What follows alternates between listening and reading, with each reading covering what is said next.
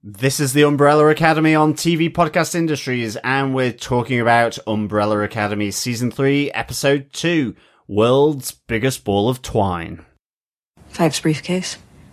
I'm gonna try and get it back. How? I'm meeting Marcus again today. We're gonna do a trade. Again? Yeah, I went to see him last night. Alone? What were you thinking? I needed to do something. Come on, for you, for all of us. What do you... Well, if you think I'm not coming with you, you're insane. If you think I don't want you there with me, then you're even crazier.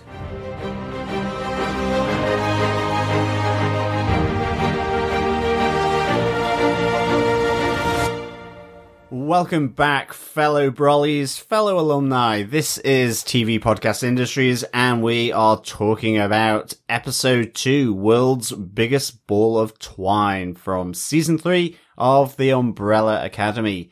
I am one of your hosts, John. I'm one of your hosts, Derek. And rounding out the Brawley Academy, I am Chris. Good stuff. Great to be back as we delve into our spoiler-filled discussion of World's Biggest Ball of Twine. Derek, give us some of those details. The juicy ones, please, only. Oh, well, I'm going to give you all the details. The series is based on the comic book series by Gerard Way and Gabriel Ba. It was created for television by Steve Blackman and developed by Jeremy Slater, who is the lead writer on the show. This episode was directed by Cheryl Dunn, and we've talked about Cheryl Dunn on two of the shows that we've covered before. They directed an episode of Why the Last Man and an episode of Lovecraft Country. This is the first of two episodes that Cheryl is directing for Umbrella Academy this season. Oh, Cheryl, two shows that went before their time. Mm-hmm. Definitely. Fingers crossed that this is not the end of Umbrella Academy and that we live to see Season 4. Absolutely. So we can come back again. Yeah, exactly. Why the Last Man was excellent, and Lovecraft Country was one of the best shows we covered, I think, ever. on the podcast. Yeah, absolutely. Really good. Excellent stuff. So great. At least Cheryl's getting some more work, huh? Yeah, definitely. The teleplay for this episode was written by Jesse McKeown. This is his third episode of Umbrella Academy. Did two episodes in last season as well. Welcome back. Mm-hmm. Yeah, well, it's really exciting to have writers come back and to keep that feel of just sheer crazy off-the-wallness, Absolutely. I guess. It's not just the Hargreaves that are family, huh? It is all the people behind the scenes as well. John, do you want to tell us what they gave us with your synopsis for the Umbrella Academy Season 3, Episode 2, The World's Biggest Ball of Twine? Sure. With Marcus, their number one, missing, the Sparrows take a hostage in retaliation as Luther is kidnapped by the Sparrow siblings and held captive. While captive, Luther learns more about the Sparrows and bonds with their number 5, Sloane. After being released by the Sparrows, along with a complimentary tote bag, Luther drifts back up to Sloane, where he spends the night. Leela attempts to head to Berlin and leave the city, but discovers that her commission briefcase no longer works. Trying to source a new briefcase, Leela mimics Faye's powers on the roof of the Sparrow Academy to steal the Umbrella's briefcase. Meanwhile, Diego and Stan bond after they fight with the Sparrow number 4, Alfonso, and number 6, Jamie. After learning of Sissy's death in 1989, Vanya takes lessons from her previous relationship to escape her box, as she reveals to his siblings that he, Victor, is transgender. Victor's siblings accept him with open arms. Allison travels home and makes a painful discovery, finding that Claire, her daughter, does not exist in this new timeline, sending her spiraling with grief and rage. As Victor pulls Allison out of her despair, both head to the handoff, where Marcus was meant to give them the briefcase, but he doesn't show. Unbeknownst to them, they are stalked by Lester. Klaus takes 5 on an eye-opening road trip to find Klaus's birth mother at an Amish community, but discovers his mother, along with all the mothers of the Umbrella siblings, died before they were ever born in this timeline, creating a grandfather paradox. All the while, further shockwaves from the growing Kugelblitz cause more waves of objects, humans, and animals to disappear. Excellent. So after the introduction of all of the new characters last episode, this feels like there's lots and lots more going on, setting up all the storylines for the season. So lots to discuss. So much to discuss. But, Derek, do you want to kick it off with your first point. Yeah, I think I'm going to talk about Victor up front. I absolutely loved how the introduction of Elliot Page's character, Victor Hargreaves, is handled in the show. I think I got tears the first time I saw it because it's such a well-handled introduction of the character. I love the description that Victor gives, that effectively when he met Sissy back in the 60s, Sissy was saying that they were both in a box, and it takes someone to bring that key to you and show you your box. And if you don't, once you discover that, you want to get out of it effectively. So it's so well done. I love the rest of the family are like, well, I don't have a problem with it. Yeah. Five saying, I'm so proud of you. And then of course, as it's the Umbrella Academy, turning into a joke, because Victor has come to them telling them that he's gone to talk to Marcus, the number one of the Sparrow Academy, and Five going, you didn't have the authority to do that. So I do love you. I really, really love this for you. I'm really proud of you, but you didn't have the authority to do that. So really like that. But I think it was so well handled. The conversation between Victor and Alison was really good. I love that Alison doesn't notice any change to begin with. It's just a conversation between siblings, as exactly as they always have had. And then we have the moment where they discuss with each other about the feelings that Victor had in the past of not feeling safe in their own skin, of feeling that that's what everybody sees when they see themselves in the mirror, is this feeling that you don't belong. And then Alison saying, look at yourself now. What do you see? And Victor responding, it's me. It's me that I see now. So I loved it. Loved that moment. And Alison saying, well, there's absolutely nothing in the world that you could do that would change the fact that you're my sibling. You're the person that I have loved for all these years. Which I think it's so well handled, so well done. Well done to the show for doing such a great job. 100%. Like, I know you said you welled up. I bawled. Like, this fully got me, and I happily kind of like just owned it, because I was just, it was one of those what you would want any brother, sister, daughter, husband, wife, child, like anyone who is part of your family, you would want them to have this experience. Anyone in the world, you would want them to have this experience when they make this life-changing change. Yeah. This decision to show them their real self, their true self, which, again, as Victor says, it's the real me. Exactly. So just so well handled, so beautifully put together. Yeah. And then hammered home by the different interactions with the siblings. Yeah. Just all of them doing in their own way, just being accepting of who Victor is. This, I'm not going to lie, this was a huge question mark for me. Right. When Elliot Page became Elliot Page, I was questioning how this is going to be handled so much in the show. Not because I expect them to drop the ball, and it's just there is so few well handled overall kind of different storylines across Hollywood. There are some really kind of good examples across kind of LGBTQ stuff and trans stuff and coming out stories and all these different, but there's a few well-known ones that are, and there's luckily more and more and more, but it was always that 50-50 chance how they could easily drop the ball on this. You'd be like, oh God, no, please don't. Yeah. But it seems that they worked with Elliot to really show the positive side of how this could be handled. Absolutely. Yeah, I think so. Yeah. I mean, it was just so well done. And I really hope that they asked Elliot Page, how he wanted it to come across, so that worked with him and the writers, and I just thought this was so well done. It was beautifully to the point. It was understated but reinforced, and then the siblings went back to bickering or exactly. to just being siblings. And I thought that was the power of this, is that with the reasons for that being given by Victor, the family just hugged, said they were okay, and then it went back to the bickering. It went back to, say, Diego concerned about his alleged spawn. It was, as you say, Allison not even noticing, but then, insisting they go as a team, and that wouldn't change. So, and then also having that moment with Allison taking a second to just have that discussion between each other. I think that was also really good as well. Having that scene between the two of them.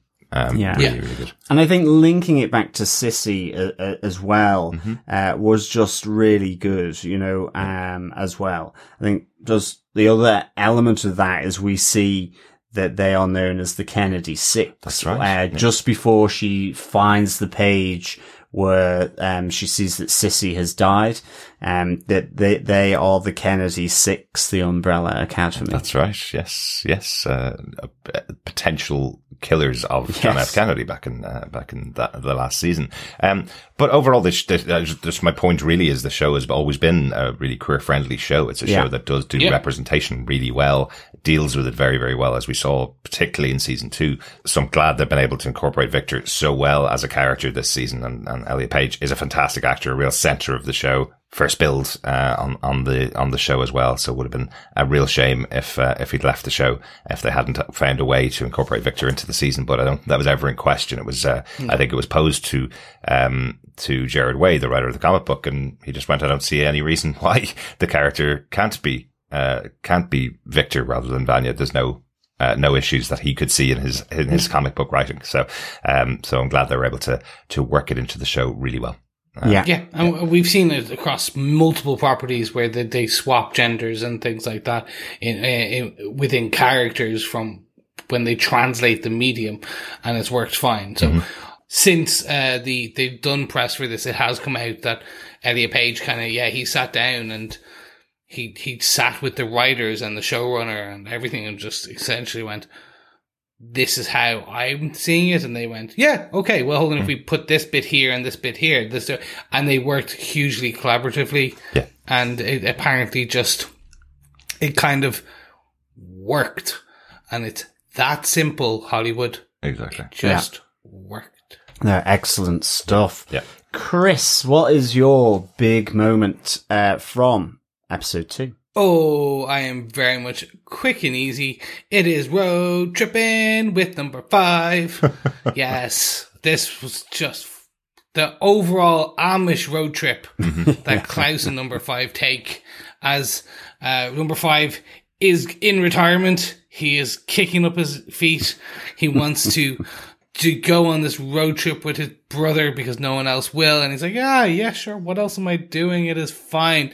Unbeknownst that Klaus is secretly trying to find their birth parents because he, years ago in a drug-addled haze, stole the receipt or the note that was written against the check. Yes, the check stub. Yes. I remember those. For those of you who are too old, checks were paper, not paper money, but paper that you would basically give to someone else that allowed them to take money from your account. Yes.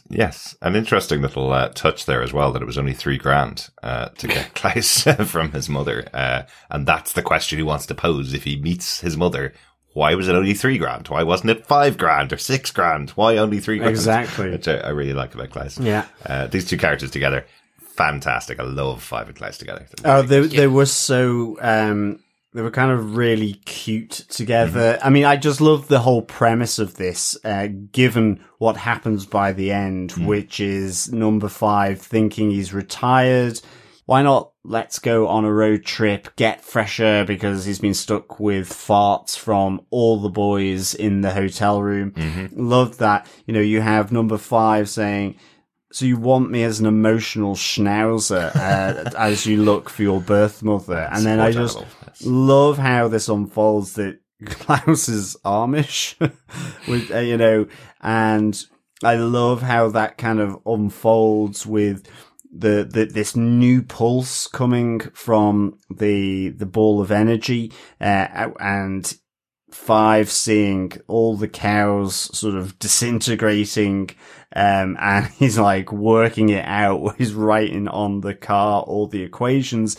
And I love the Klaus running over the hill, chased by Amish, directly taken from Indiana Jones and Raiders of the Lost Ark, except this time it's not a seaplane. It is a car with number 5 scrolling equations on it to work out and figure out that they've created a grandfather paradox, because all the mothers were dead before any one of the Umbrella Academy were born.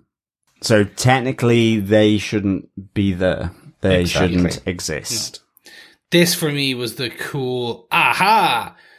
You're gonna do something really cool now.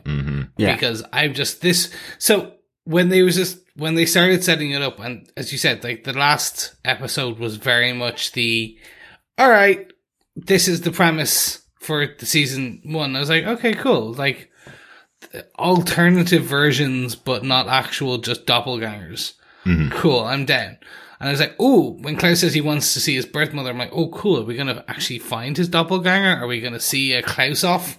Kind of like, Exactly. It was going to be cool. But then this episode here and then in multiple other bits went, oh no, here's your storylines. Here you go. Here's some sprinkling of this. Here's this interesting thread. Here's this thread. And this was the one that really starts that I'm most intrigued about, to see, well, how did the parents die? Yeah. Like, what is the effect of that? And all these little things. So now they don't have to worry about doppelgangers at all. Yeah, interestingly, yeah. I think coming into this season, I was just expecting to see each of the actors play a different version of themselves that they bump into, or wouldn't even bump into, that there will be just another version of themselves in this world. But that's gone now, right?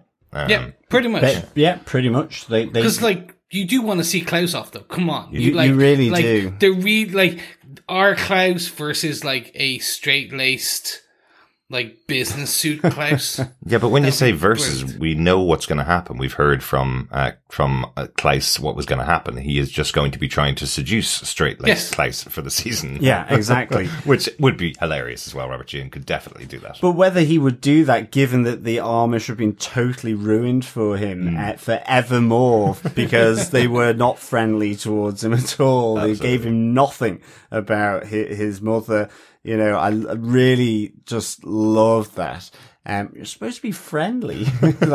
And of course I like that, you know, that they do call, the English, because they have, their own roots. They see them separate from the English speaking descendants. So really going back to, I guess, you know, the 17th century or 18th century. So really kind of nice little touch in the dialogue there as well. Absolutely. Yeah. Yeah. Damn right, English. But yeah, that's my point for this episode. Johners, what is your top amendment? English? Not anymore.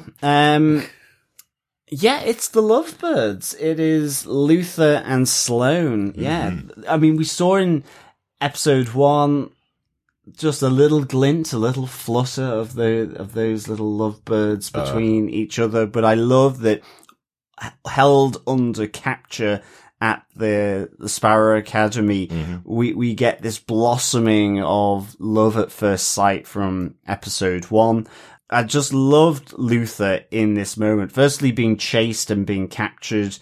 Just him playing that dumb optimist so well, you know, tucking into breakfast, doing his peanut butter, thinking, you know, it got a simple plan here. Well, if you just let me go, I'll get Marcus, bring him back, and it's basically no harm, no foul. We're evens. It's like, you know, he thinks he's literally going to tuck into breakfast, get up, walk out, and that will be it. It's over. And I love just the crazy little touch of when Ben says that he's free to go, giving him the complimentary tote bag.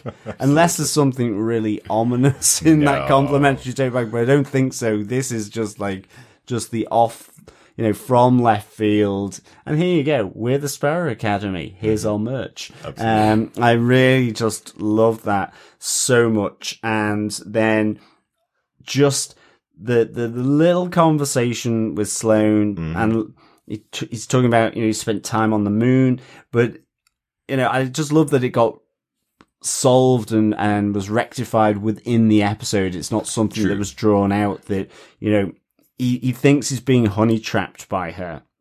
And so he's kind of a bit, he becomes defensive from her, but as he leaves with his tote bag, Sloane effectively lifts him up towards her window, apologizes, they have a kiss, but again, another little bit of insight into the Sparrows, that my family are crazy, she says, and I meant every word, of what I said to you whilst you were there, in particular about the moon. So this is just really nice. I think the other nice bit, you mentioned it for our discussion on episode 1, he's there looking in amazement at all the, at the fitness center, all this kind of stuff. And, he's like, oh yeah, I'm supposed to lead. This is how I wanted to do it. And then Ben died and we kind of just went our own ways. Well, exactly. And that's fundamental to the story of the Umbrella Academy, right? That's right back to the start. They were a cohesive unit who used to fight crime. Then Ben died.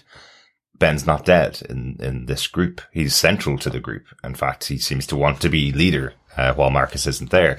Love that discussion with Ben where he's telling Luther Marcus got kidnapped, and Luther is going, did he? Ben's kind of going, but you're number one. You're supposed to know everything and have all the plans. And Luther's going, that's not really how our family works at all. So this version of the Sparrow Academy is what Luther has always wanted to have for his family. Since he's been number one, he always wanted to be in the lead. He wanted to have plans. He wanted to have training with all of them together so they work as a cohesive unit, but they don't have that at all.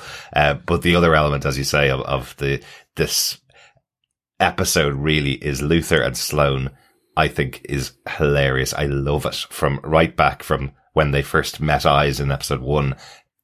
Literally, the way he deals with Sloane is different to the way he deals anybody else in the Sparrow Academy. He looks at her and it's, hi, my name's Luther.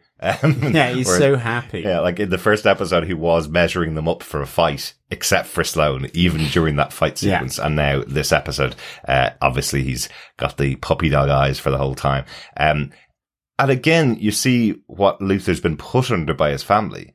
He was stuck on the moon doing missions, what he thought was a proper mission from Reginald Hargreaves for years. And the rest of his family basically slagged him off about the fact that he was sent off planet. But it is very cool that he was up on the moon, isn't it? Isn't that a cool thing to have done? There's not that many people in the world who've done it. So when Sloane gives him the compliment, says, that sounds so wonderful that you're up there, he instantly thinks that he's being honey trapped and that she's lying to him about that. So she underlines again when they meet later on, no, that is really cool. I'm really excited about that. But it's because Faye comes in, the number 3. Yes. And so Sloane suddenly becomes guarded, and that's why he thinks he's so disappointed. So it's a really nice kind of the ups and downs here of Luther's life, but also Luther's love life in this instance. So it was really good. Yeah. And I do love that the episode started with him going for his run, happy as anything because he's met Sloane. Effectively, that's what it feels like at the start of the episode as well. So really good. But just him getting chased by those birds, though, that was so cool. Yeah, like that was the we talked about the ravens trying to kind of bite their way through the door in episode 1. Here, seeing them just go after, kind of in like dive mode, was just fantastic. And that was like the birds for me. Exactly. Really, really good. Yeah. So let's hope it ends happily ever after for Luther and Sloane. Oh, come on. I know, but he needs some happiness in his life. He's all sort of chirped up and, he's kind of puffing out his breast a bit there. So, let's hope. But he had spent, 14 years pining after Alison, effectively. Yeah, so, that is true. So he needs something new. She's been married twice now. Yeah. So, and is still married to a guy in the 60s. And, only just got divorced from the guy in current day, right? So Yeah. yeah.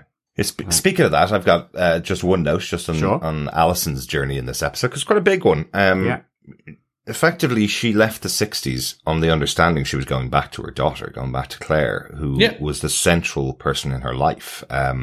We saw the kind of opening of the series with Alison was that her husband had found out that she'd used her rumor powers on him to keep him at bay, and that she'd used her rumor powers on, more importantly, their daughter Claire. Whenever she wanted Claire to calm down or go to sleep, she would use her powers on them. So she had ended that situation in a pretty bad place. Yes. And then went off to the 60s. Yeah. Had a new husband with Ray back then, lived with him. But the heartbreak of Alison when she has given up this amazing relationship in the 60s, has come back to present day, and then finds out that her daughter doesn't exist and has never existed. Her husband has no idea who she is. He's got a completely different wife in that home with a completely different child. The heartbreak of Alison is really palpable. Yeah, but also, she does say to herself, something is very wrong, which ultimately number 5 learns about the, whilst in the Amish country. Yeah. So, yeah. And I'm right in saying that, if I remember rightly, right back to the start of the first season, Alison was a well-known actress as well, wasn't she? She was a popular figure. So if she turned up in his home, if she still had that life and still existed in this world, you would expect him to go, "Oh, you're the woman off TV, or you're the woman from that I've seen in the cinema. What are you doing in my house?" But he has no recognition at all of her. So her entire life is gone. Yeah, exactly. Yeah, it's like Jennifer Lawrence just kind of randomly breaking into your house and essentially going after your kid. And you're like, who? Jennifer Lawrence? Why? J-Law, what are you doing? Why? Like... Yeah. So he didn't have that reaction. So I guess her life is non-existent here, right? Yeah. Well, we as we find out in the end of the episode, they're all dead. Yeah. They were never born. There is something very wrong afoot, for sure. The only notes I've got are Diego the daddy. I love the ear medicine thing. I just don't know, remind me of school, and things like that, sort of kids being awful to one another. And I think that's it. Diego the daddy is a big kid, that sort of has now Stan. But what I loved about this, again, I love just the speed of it. I guess it's the nature of this show is, there's the whole repulsion of the ear oozing its pus because Stan hasn't had his ear medicine. But it smells of cat puke. It smells of cat that little puke. Extra detail to put you off your dinner. Exactly. But I love then that the ground rules are set and that you can stay. But even with that sort of progression from Diego, he's still alleged spawn. He's constantly saying alleged son. But there is that real nice moment where he says, my dad was an asshole. And I always promised I wouldn't be if I had a kid, and I have one.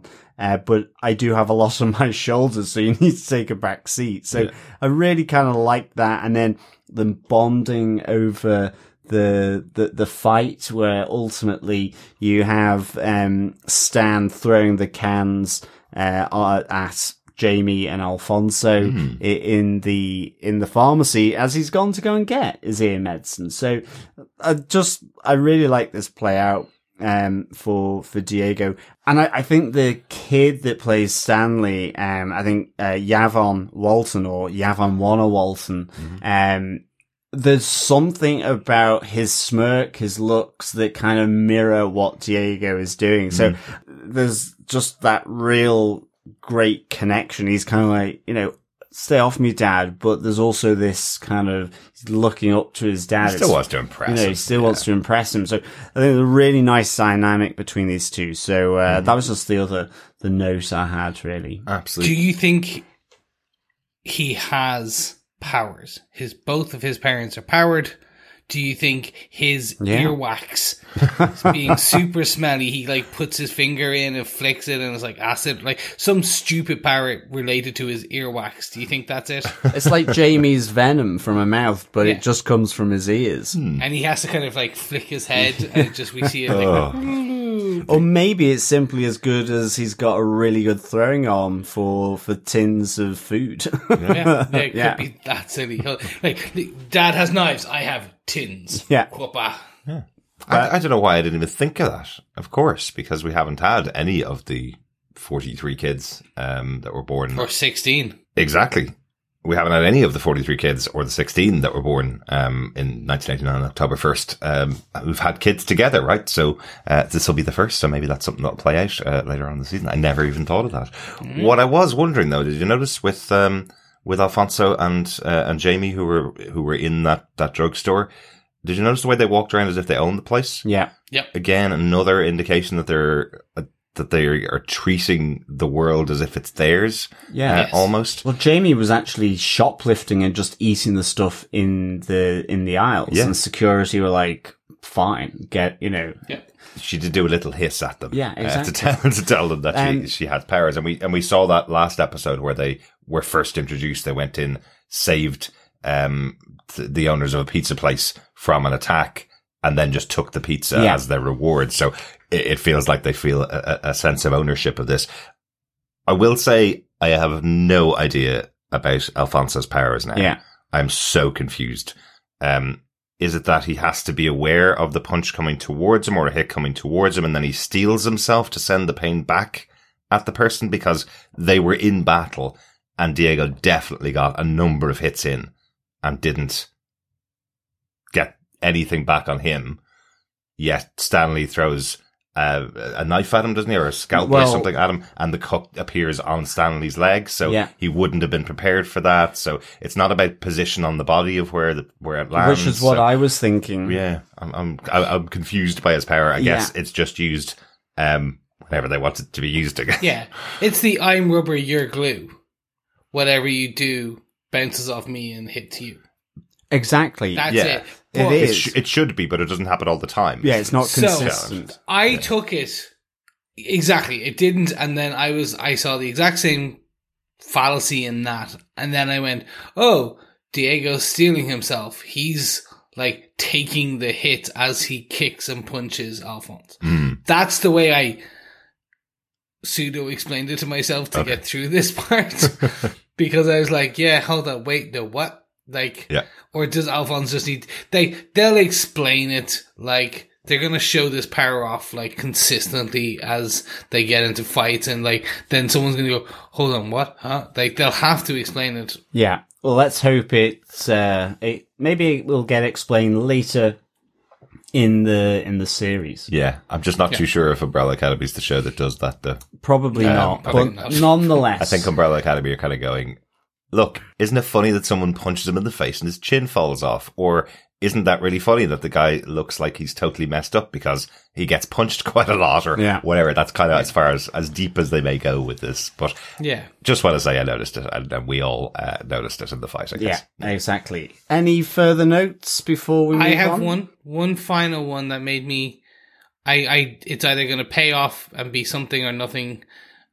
Essentially, in the encyclopedia, Sissy's death is their birthday. Interesting. Oh, interesting stuff. Yeah. So literally in the encyclopedia it calls out, and the only reason that has stuck in my head is because we heard it last episode. The date, their birthday. And I was like, no. So that's going to be something. Yeah. And they're telegraphing it now if you look and kind of cop it. So I don't know what it means yet, but it's definitely something.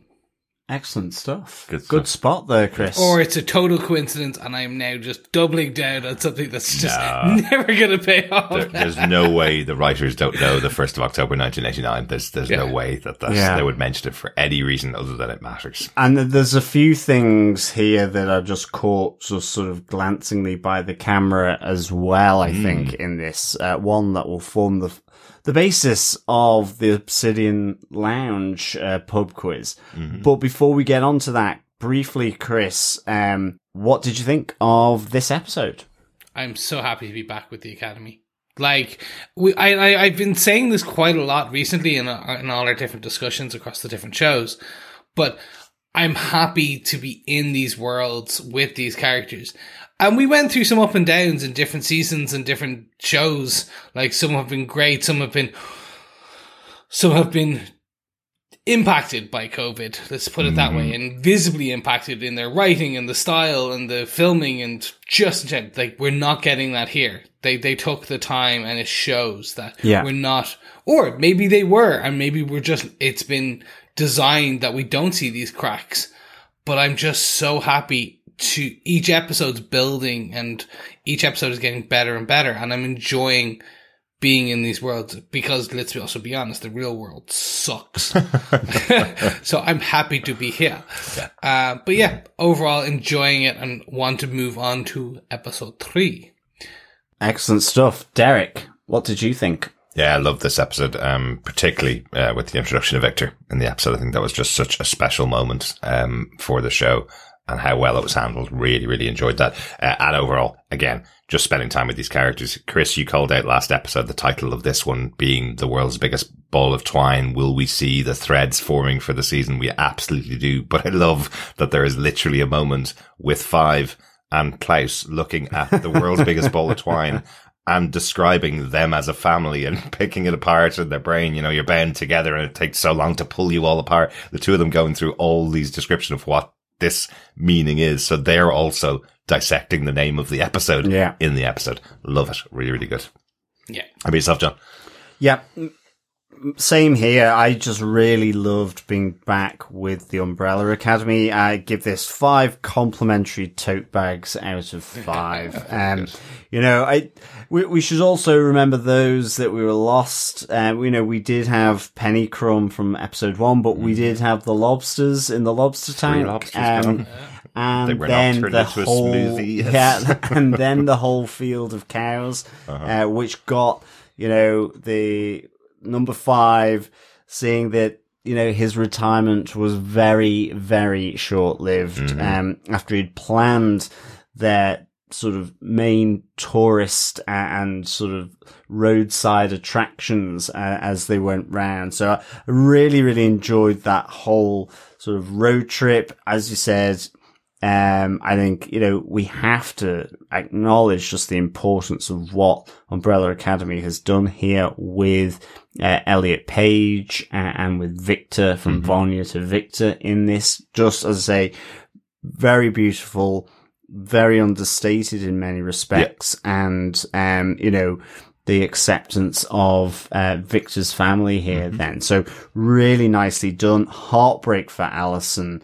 And, you know, I guess those bonds, those threads becoming a little stronger between Diego and Stanley, as well as with Luther and Sloane. So there's just some really nice interactions here, but absolutely loved it. 5 complimentary tote bags out of 5 for me. Excellent. And we didn't even mention Lila and her briefcase is not working. Oh, God, yeah. Which was absolutely hilarious. It was. I love that when her briefcase doesn't work, she's smashing it right beside a child's play area, and she's saying every word under the sun. Every curse word. Oh, awesome. Loved it. It does make me wonder, does that mean the commission doesn't exist in this timeline? Is that something that was created by connection to the Umbrella Academy, and because they don't exist in this timeline, the commission themselves don't exist, and that's why she can't travel anymore? Is it something to do with that? Could be. So I thought that was really interesting. And we didn't mention Lester appearing in this episode because he was watching Allison and Victor in the cafe. Yeah. Allison goes and chases him down. He's disappeared, and he also seems to have powers, Lester. He seems like there's a frost around him when he's in hiding, which is quite interesting. So maybe another one of the kids. Yeah. Yes, He does seem a lot older than the rest of them, but maybe another one of the kids. So Yeah. He's super old, aging, superpower. there you go. I told you there was loads to talk about in this episode. Absolutely. When we started. We've gone all the way through it, and I think we've talked about everything. So let's go on over to the Obsidian Lounge for this episode's pub quiz question. John, question number 2. Yes. Who cut the ribbon at the opening of the Hotel Obsidian? Ooh, blink and you'll miss it. Blink and you'll miss it indeed. But if you've read the comics, it's also in the comic books. Oh, well, there you go. There you go. Stop giving clues, people. All right. I'm not giving a clue. I didn't even notice it. Very good. Do you want to give the question one more time? Yes, who cut the ribbon at the opening of the Hotel Obsidian? Excellent. That's 2 questions of the 10. Put them all together and email us to feedback@tvpodcastindustries.com with all your answers for all the pub quiz questions. And you could get your hands on some Umbrella Academy goodies. Yes, but if you want to do more than that, you can head on over to patreon.com. Why? Because this episode of TV Podcast Industries is brought to you by our supporters on Patreon, including Lisa Sweat. Thank you so much, Lisa. Yes, thank you so much, Lisa, for supporting us over on Patreon. Great stuff. Thank you. Absolutely. Thanks, Lisa. You can also support us on Patreon. You just go on over to patreon.com/TV Podcast Industries and you support us with any monthly amount. You can also buy us a coffee by going over to buymeacoffee.com/TVPI and buying a one-off coffee for us. Yes, you would do it too if you've seen the amount of content we're making at the moment. Absolutely. And of course, you can also support us by subscribing to the podcast and sharing it with your friends, family, and everyone in between and beyond. Remember, sharing the podcast is, of course, sharing the love. Yes, it is. It's much like a ball of twine. Yes. Well, exactly.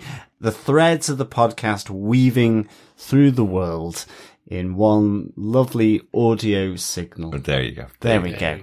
Of course, as well, you can also support us by sending in feedback as well. A great way to send in your thoughts, theories, comments, observations, you name it, on the shows that we cover. So let us move into our feedback for this episode of Umbrella Academy. Yeah, I completely forgot that we used to call feedback messages from the future. We did indeed. Oh, yeah. Because the show was all about time travel, so we call it messages from the future.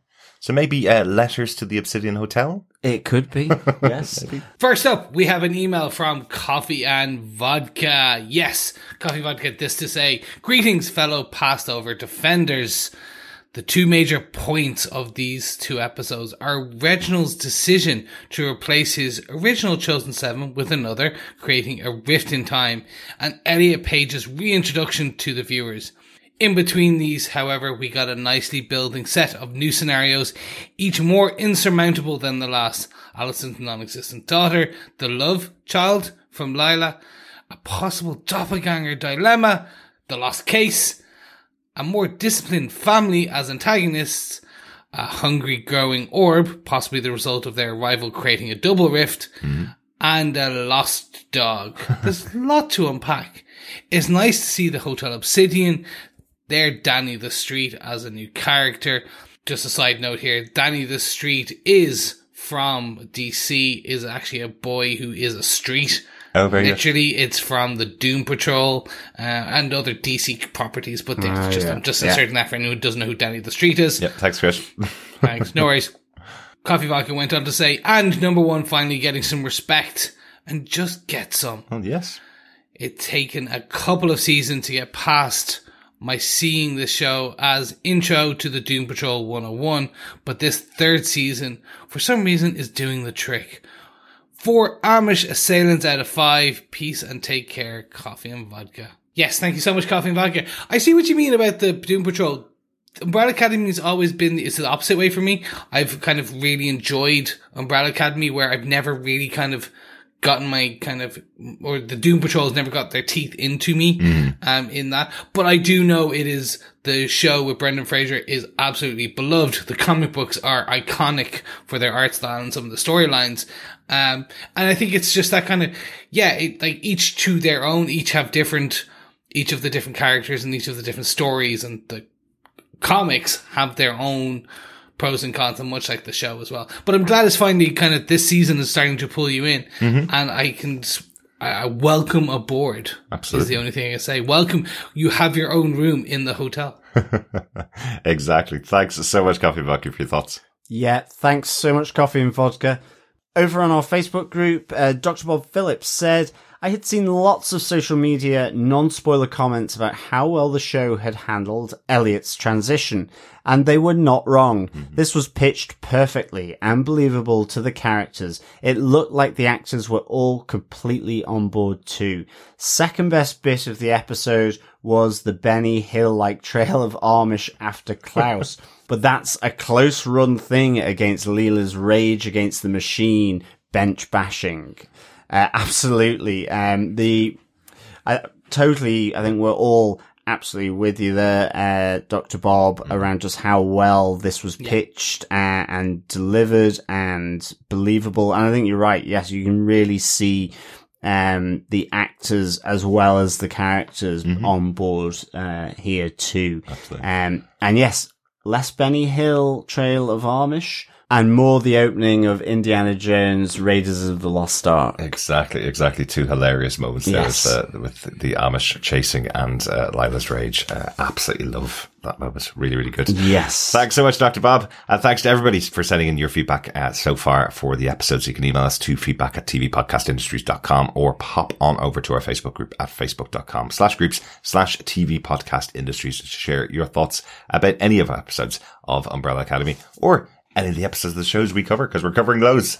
Still covering Miss Marvel and The Boys at the moment, so you can get your thoughts in on those episodes as well. Yes, to make sure you never miss an episode of any of the shows we do, head on over to tvpodcastindustries.com and make sure you subscribe to each and every feed in each and every place, and make sure you leave us an old like and a review where you can. Yes, we will be back next time with Umbrella Academy Episode 3, A Pocket Full of Lightning. Yes. So we hope you'll join us for Episode 3 of Umbrella Academy. Thanks so much for joining us. Speak to you again next time. Ta-ta for now, and don't forget your brolly. Yep, thanks so much, fellow Brollies. Great having you, as always. Remember, keep watching, keep listening, and stay out of the rain. Bye. Bye. Bye.